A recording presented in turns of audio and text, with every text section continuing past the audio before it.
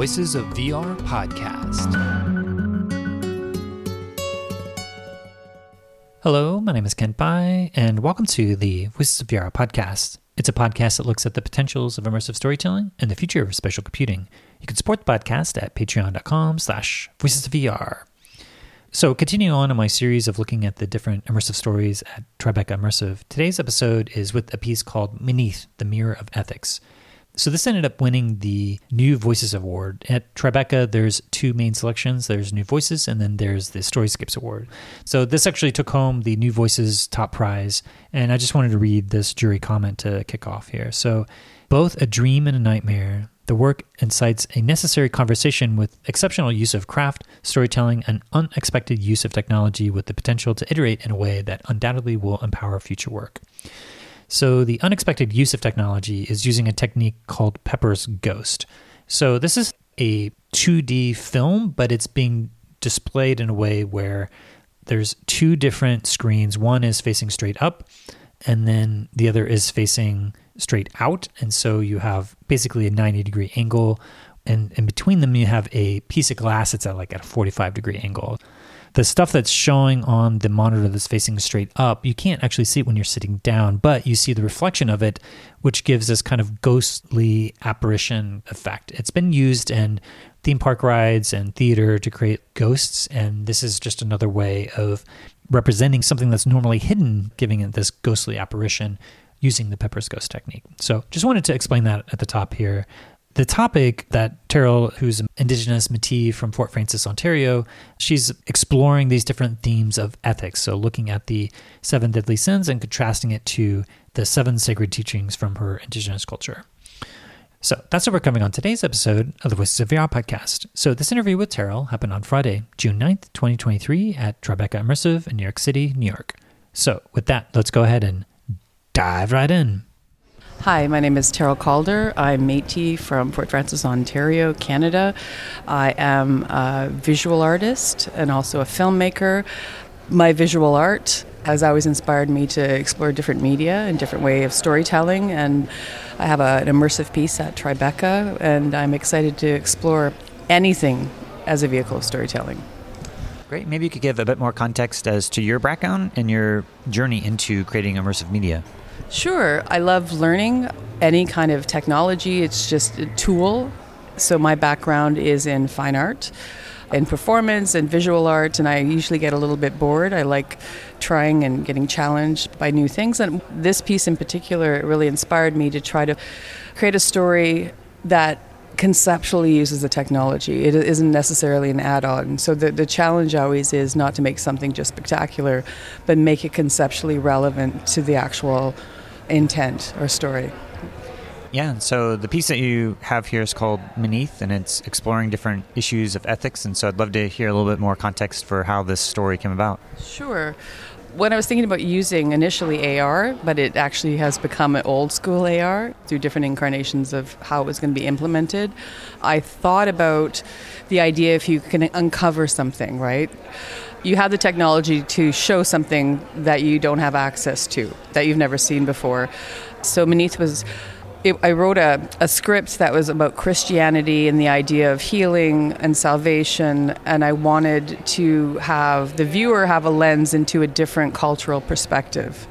So Meneath basically follows a very young girl called Baby Girl who is trying to decipher how best to heal herself in a society that doesn't necessarily support her own ethical system.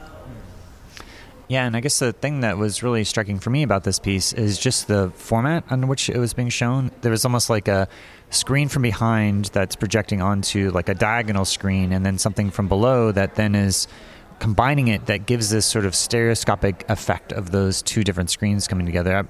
That was my sense of what was happening, but maybe you could talk a bit about the display format of this piece, because I feel like that was a big part of my experience of the immersive nature of it. Yeah, so initially, like I said, I went through many incarnations, and I think I love the idea of not always looking forward with technology, but sometimes looking back and amalgamating or doing a hybrid of experience, like nothing is off the table to tell your story.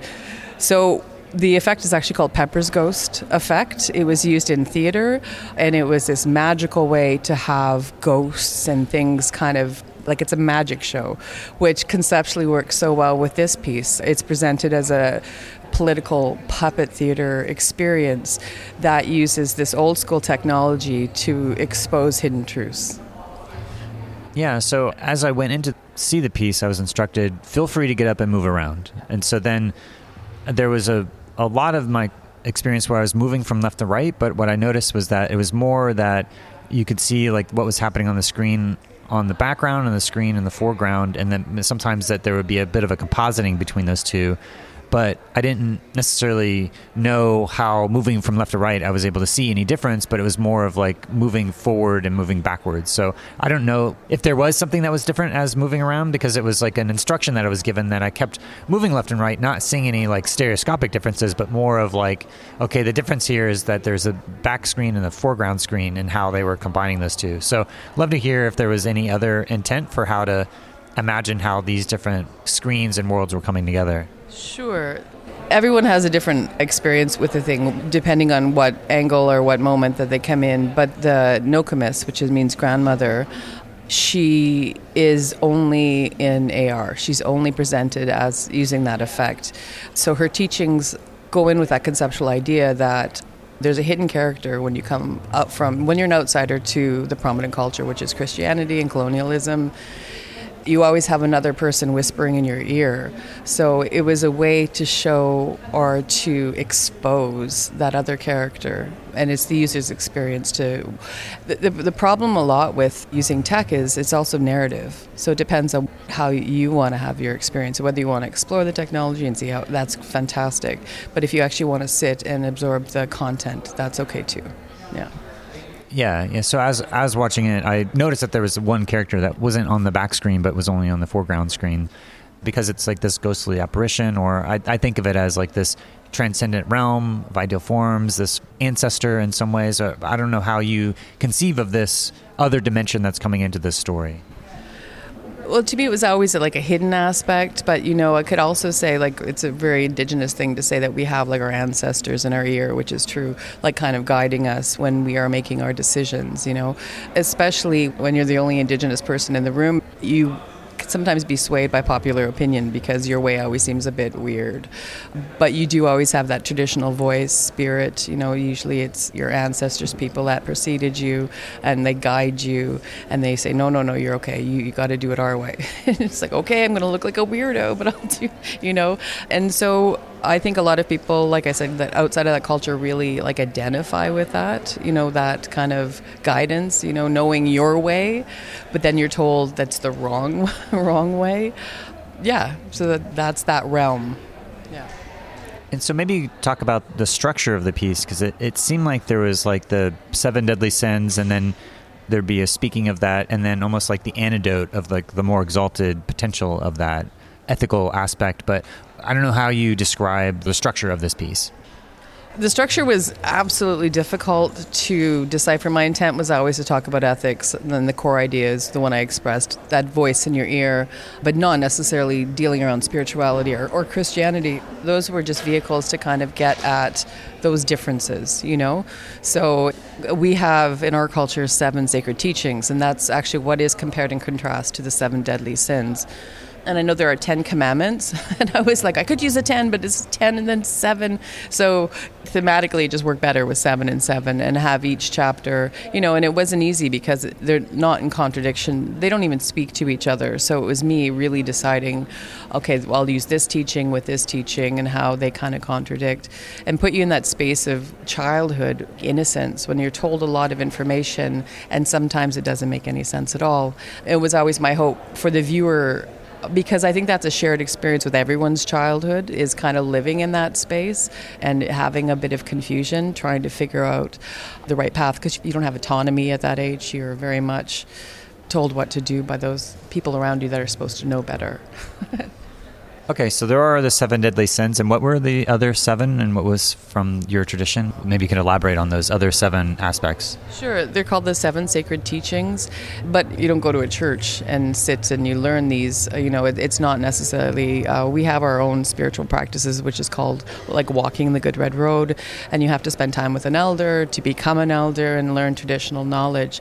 But the 7 sacred teachings are basically embedded from birth. It's, even when I was coming to Tribeca, my mom was like, remember to be humble, so it's always just around you how to navigate in a good way your world or your journey, that you don't have to be like somebody else. And a lot of people are like, well, you should definitely have pride or be more professional, but that absolutely contradicts the 7 sacred teachings with wisdom, courage, humility is a really big one. And so would you be willing to go through those 7 sacred teachings, or just kind of list them out? Just because I feel like there was a text that was being said, and it wasn't until maybe a few of them in that I realized that there was almost like the antidote to them, as it was shown the word of the 7 deadly sins, but then the 7 sacred teachings were paired up. And so I'd love if you would be willing to go through what those 7 are. Well, I can list them off. Let's see if I can, because sometimes I get them mixed out. Truth, honesty, wisdom, humility, courage, love, and respect. Great. So the style of this piece, it felt like it was either that you created this and animated in stop motion, or I couldn't tell if it was like CG or animated. Maybe you could describe your techniques for how you're actually making this piece. Sure. I'm known as a bit of an odd duck in the animation world because I love making things independently, because I like the process. I like learning. I like the cross-culture, hybrid things that you can do when you actually have your hands in the whole process. So it's stop-motion animation for the most part. I create the dolls and the sets and write the script. I had amazing actors come in and voice the characters. Jeff Barnaby, who's an amazing Indigenous artist, edited the piece and put it together. For the CG part, I did compositing, but for the most part, I animated Nokomis in set and then just keyed her out and put her on another channel. Yeah. Yeah, and as I was watching the piece, there were certain turning points that start to dive into different aspects of trauma that this character has gone through, and so I'd love to hear maybe an expansion on the ways that you're using this medium to explore either a catharsis or reckoning of some of these different traumas that this character had gone through. Sure. I think for me, I wanted to talk about ethics, and I thought that's going to be a snooze fest to talk about ethics in any kind of a film, in any kind of immersive way that affects the viewer. So I wanted to deal with trauma. And it's only touched upon a couple of times that the baby girl had physical abuse, right? But I wanted to leave a lot of room, because as human beings, we get a little bit damaged in our own journeys. And it's always the question I wanted to pose is, where do you find your healing? Like, where does that come from, right? So I didn't want it to just be my story or the character story. I wanted it to be a universal story of when it really, really matters, where do you go to put yourself back together? And within the baby girl's journey of that very confusing time of childhood, and having that other character who's invisible whispering in her ear, and then the dominant culture telling her, no, that's not right. Navigating that path to embracing, I don't know, it's spoiler alert, but embracing who she is and her own traditional values and her own systems, and realizing that, that she's proud to be Native, she's proud to be Indigenous, and her way isn't wrong. And in fact, in a bigger context, it should be recognized. Equity means that everybody should understand that accommodation on both sides that we make to come together, and equity is a little uncomfortable. So my hope for this piece is just to create questions for the viewer, and their own journey, their own experience. But I don't have the answers. And I would never say, well, then clearly you have to follow our teachings, or I'm just saying there are other ways to heal or to navigate. Yeah, and there were some other moments that I remember from the piece where there was this circle with a cross with the 4 colors that felt like an Indigenous medicine wheel of some sort, or some sort of symbol that was almost like coming up and being put as a filter over other things in the foreground. I don't know if you know what I'm referring to, but I'd love to have you maybe expand upon these certain moments where there's almost like pulling in these symbolic references and integrating them into the piece in a way that also had almost a layered effect, or as I saw it in the moment, whatever is behind it was almost being modulated through this Indigenous symbol. So that was sort of my read at the moment, but I'd love to hear any expansion on that. That's cool. Like, I think that in that one particular scene, because she's painted half black and half white, and I think a lot of things I learned through that kind of other ethical system is always black and white. You know, this is right, this is wrong. And with Indigenous culture, we really refer to the medicine wheel that there are 4 directions, right? But every direction has a very much a deeper meaning, or like the 4 grandfather teachings, right?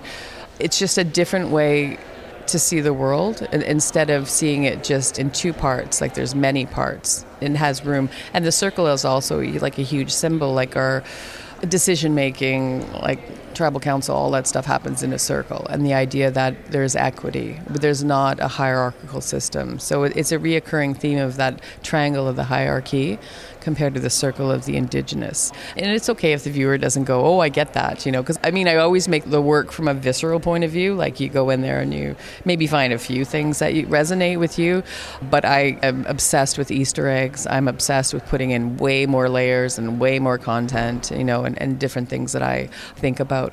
Because also my viewers, my audience base can also be, you know, native. I'm not going to just always speak to like one kind of audience or one kind of experience. And, you know, if somebody's really curious, I mean, once again, posing questions, I hope that they seek the answers. Yeah, I was speaking with the director of This Is Not a Ceremony, Colin, and he was having different symbols. This was a 360 video that showed at Sundance, and there's certain symbols that were embedded into that piece that were like Easter eggs to the Indigenous culture that people from the outside may not fully comprehend and understand. And from my understanding, also, there's a bit of a process sometimes with communicating with the outside world, where if there is this Indigenous knowledge, then there's almost a process that you might have to go through to get consent from elders. Is that something that you had to go through with this piece to show it and get approval or okay? I just curious to hear if there was any additional processes that you went through with your tribal elders with a piece like this. You do have to, and I have had to, absolutely, in the past, you know, have an elder or somebody come in, and everything isn't up for grabs. Like, a lot of our traditional stories or things, you know, when you're going into a certain territory, you do need counsel.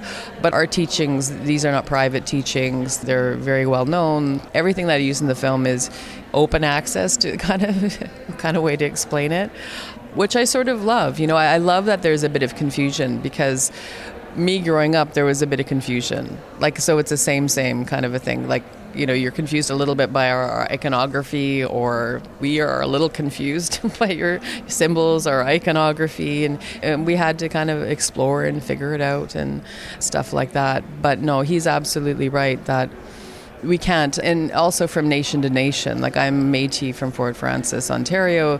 There's certain stories I can't tell, like a Haida story. Like, I can't go to a different nation and say, okay, well, I'm a native and I can, like, so you need permission from that community if you want to take on anything outside of your own wheelhouse. You know, you have to be accountable, because I think a lot of people forget that, first and foremost, my community have to be behind me and like the work that I'm doing.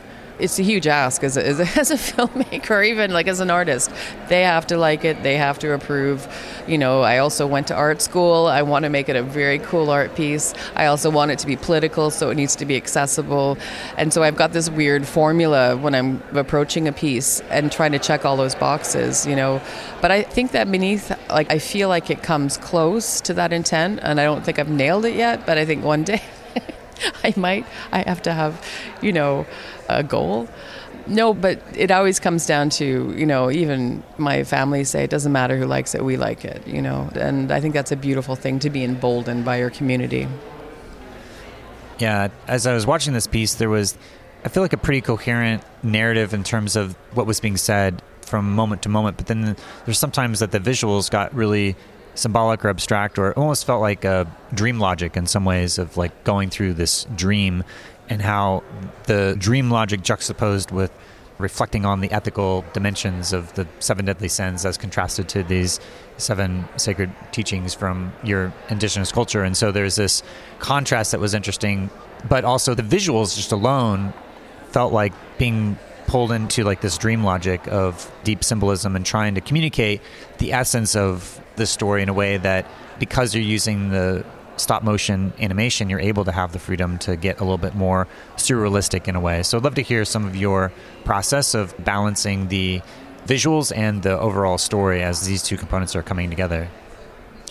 Often my work is kind of described as a fever dream, and I love the idea that is now presented in this piece as a puppet theater, because it's a political expression of something I want to get at that is important to me. When you use animation or stop-mo, and when you don't necessarily work with live action and are too didactic with what you're trying to get across, I think it's way more accessible to just sit back and experience the piece and just kind of let it sink into you. I do talk to a lot of other Indigenous animators, creators that work with different media, and it's just a way to kind of get around people shutting down the content and saying, this isn't about me, I'm going to walk away. So I always find stop-mo, the tactile qualities, the innocence of the baby girl. Like, my hope was always that you'd be curious enough to go through this crazy roller coaster ride at the end. Some people get on that ride again to pick up more Easter eggs if they want to. Some people don't. Some people are emotionally affected. Some people aren't. Like, to me, everyone has a very individualistic experience with the work. But using the media of art has always been a very successful way to talk about really heavy and difficult stuff. Yeah. And because this does have this ethical architecture and structure to this piece, you'd mentioned the Christianity and other aspects, but I'm just wondering, like, if you could take me back to that moment where you decided that you were going to undertake this project, and what was that you were trying to interrogate when it comes to ethics? Sure. His name escapes me, but there's this amazing Indigenous professor in Saskatchewan. Can't remember his name right now because I'm very dyslexic, but he is trying to create Indigenous ethical spaces within colonial institutions. He's trying to make places where you don't necessarily have to code switch or do things, that you can go to school and then you got a little den and hang out with your buddies and just kind of recoup, because it is difficult to be misunderstood a lot. You do feel like you're the problem. I was feeling a lot of that myself because I come from a very small community. I went to university. I went to animation school. I've always had a bit of that outsider point of view. So when you hang out with your own people, it's just, there's a shorthand. It's just easy. And so I was really inspired, it just occurred to me, I was wondering, does everybody know that, And to me, that's an interesting question to explore through any kind of media, like as a story, like an immersive story, something that people could feel or experience themselves, perhaps, and once again, to cause questions, the question. And there are people that have experienced this that said, I've never thought about that before. And to me, I'll take it. If a couple of people walk away and feel like, oh, I've never thought of that before, I feel like that's a win, Yeah, and I know that the National Film Board has been really at the forefront of pushing forward these new emerging forms of storytelling. So I'd love to hear some of your reflections of what it was like for you to work with the NFB on this project. Sure. They have so many resources and talented people. Eloi Champagne, we work together, but he's the one that we're brainstorming how to make this come to life. And the piece almost didn't even come here. He drove the piece here to Tribeca because of FedEx. But, their resources are amazing, and they really do take care of their artists. Because I've been an indie animation artist, stop-mo, for like 10 years. And I usually do a lot of the producing and stuff, which happens in that world is you do a lot of that stuff yourself. So having access to new tools, new technology, new ways of storytelling is powerful. And I am absolutely grateful. And we're starting up another piece, which I get to go off and do some research in a couple of months and figure out a way, because once again, it's tools. So what is the best way to tell the story? But having, like I said, a budget and so many possibilities to explore is really exciting as an artist. What was the inspiration for you to investigate these other existing media with the Pepper's Ghost technique? What was the catalyst for you to take something like that and to use it in your piece? It's because we tried a lot of different ideas, because the concept is always, how do we expose something that's hidden? period. That was the ask, right? So how do we use technology to do that? So we had floating iPads for a while. We had AR. I wanted to do it in cinema with phones. That wasn't going to work out. So it was kind of just trial and error to kind of figure out the scale, the experience, the media. We talked about this, but I didn't really understand it. Like, I knew the pepper ghost effect worked, but I didn't understand the science behind it necessarily. So he had done it and had set up this trial, kind of like the small scale of a puppet theater, but we were going to project it much larger. And I thought, no, this is actually really cool because it's really intimate and you're bigger than it, and it's a tiny little huge thing that you have to experience on a little stool that sort of reflects the film itself, So it was just a lot of trial and error to try to figure out the best way to manifest the initial concept. Yeah. Yeah, I'm curious to hear some of the reactions, if you've been able to have a chance to show this to anyone in your community and what kind of reactions they had about it. No, they're just incredibly proud of me, there's a lot of barriers to be a filmmaker or to do anything really, and they're amazing.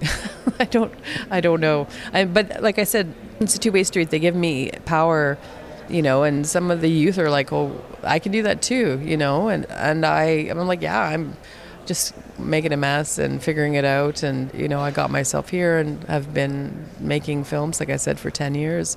So if somebody like me can do it, and all of our stories are important. I've only got my stories, different nations need to, we need more representation, not just me doing the same old thing all the time, because there are so many amazing stories and so many interesting ways to tell those stories too, so yeah.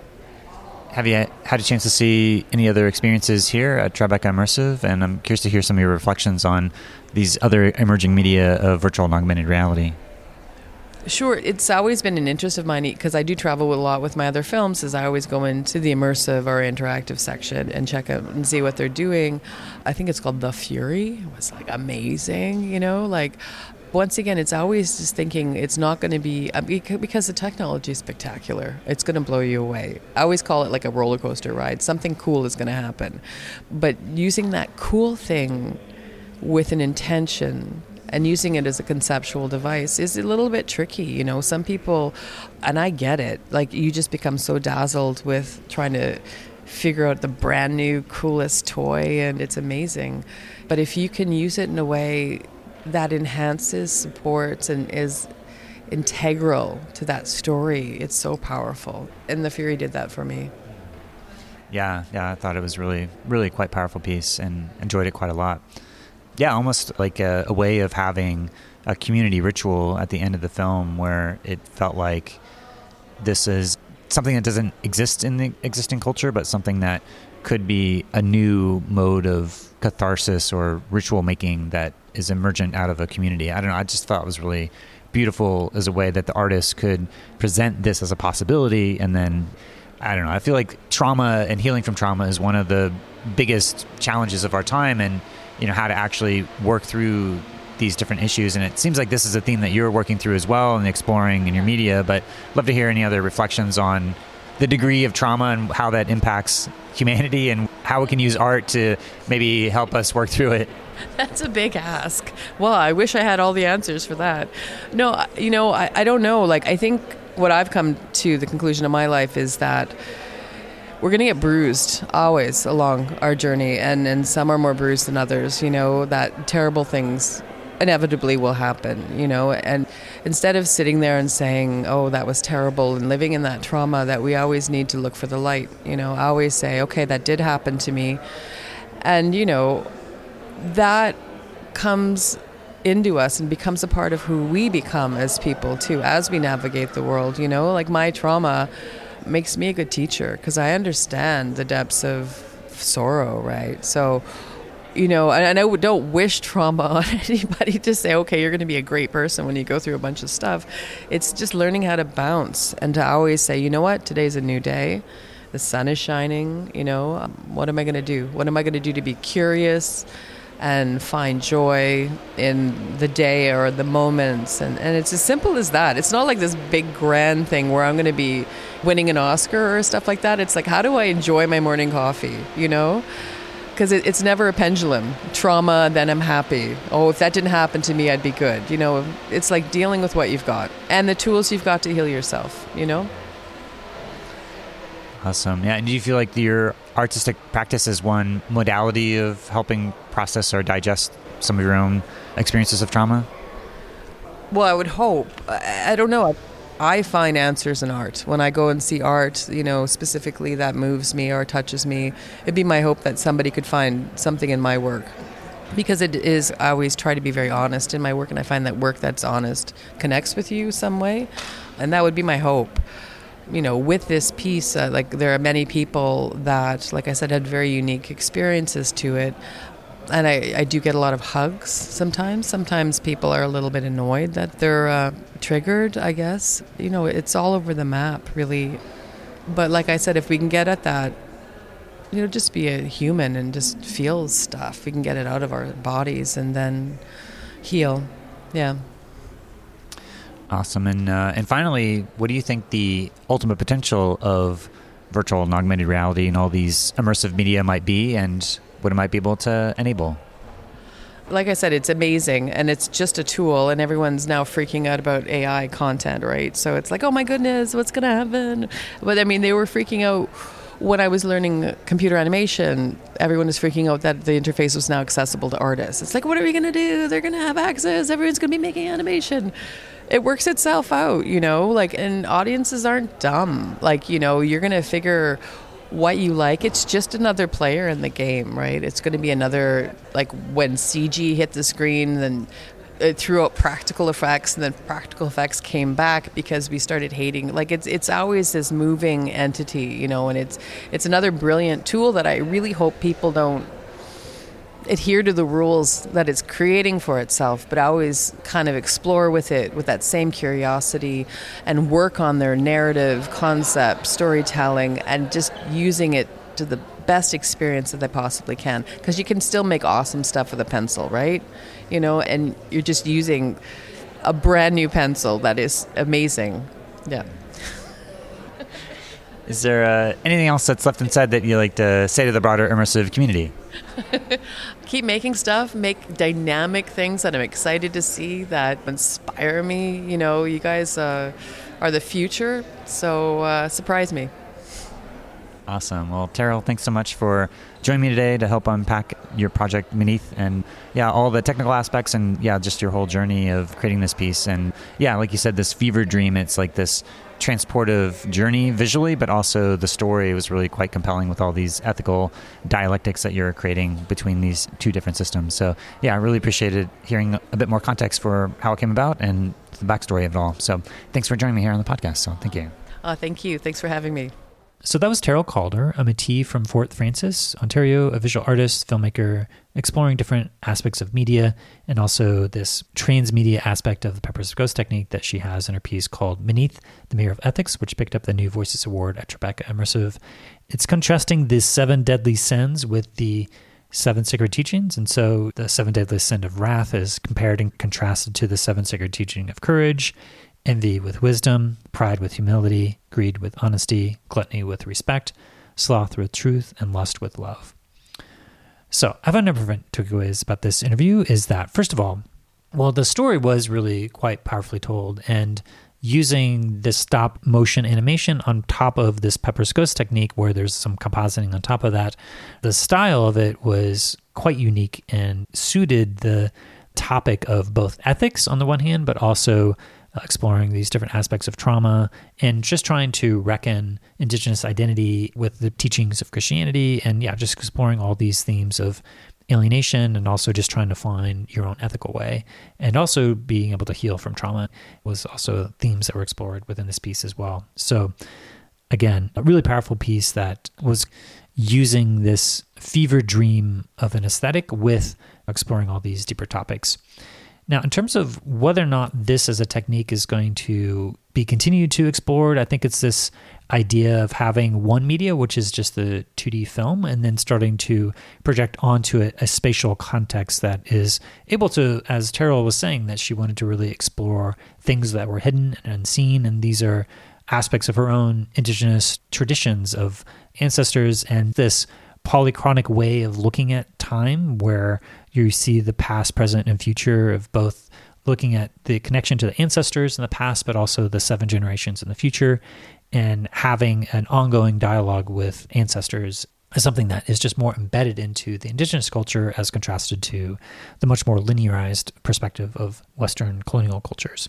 So yeah, just trying to take this approach of trying to reclaim some of those different aspects of her culture and to represent it through this spatialized context where you're getting this ghostly apparition of her grandmother figure who is whispering in her ear all these 7 sacred teachings as she's confronted with the 7 deadly sins from Western cultures. So yeah, I thought it was a story that was really well told. So that's all that I have for today. And I just wanted to thank you for listening to the Voices of VR podcast. And if you enjoyed the podcast, then please do spread the word, tell your friends, and consider becoming a member of the Patreon. This is a listener-supported podcast, and so I do rely upon donations from people like yourself in order to continue to bring you this coverage. So you can become a member and donate today at patreon.com/voicesofvr. Thanks for listening.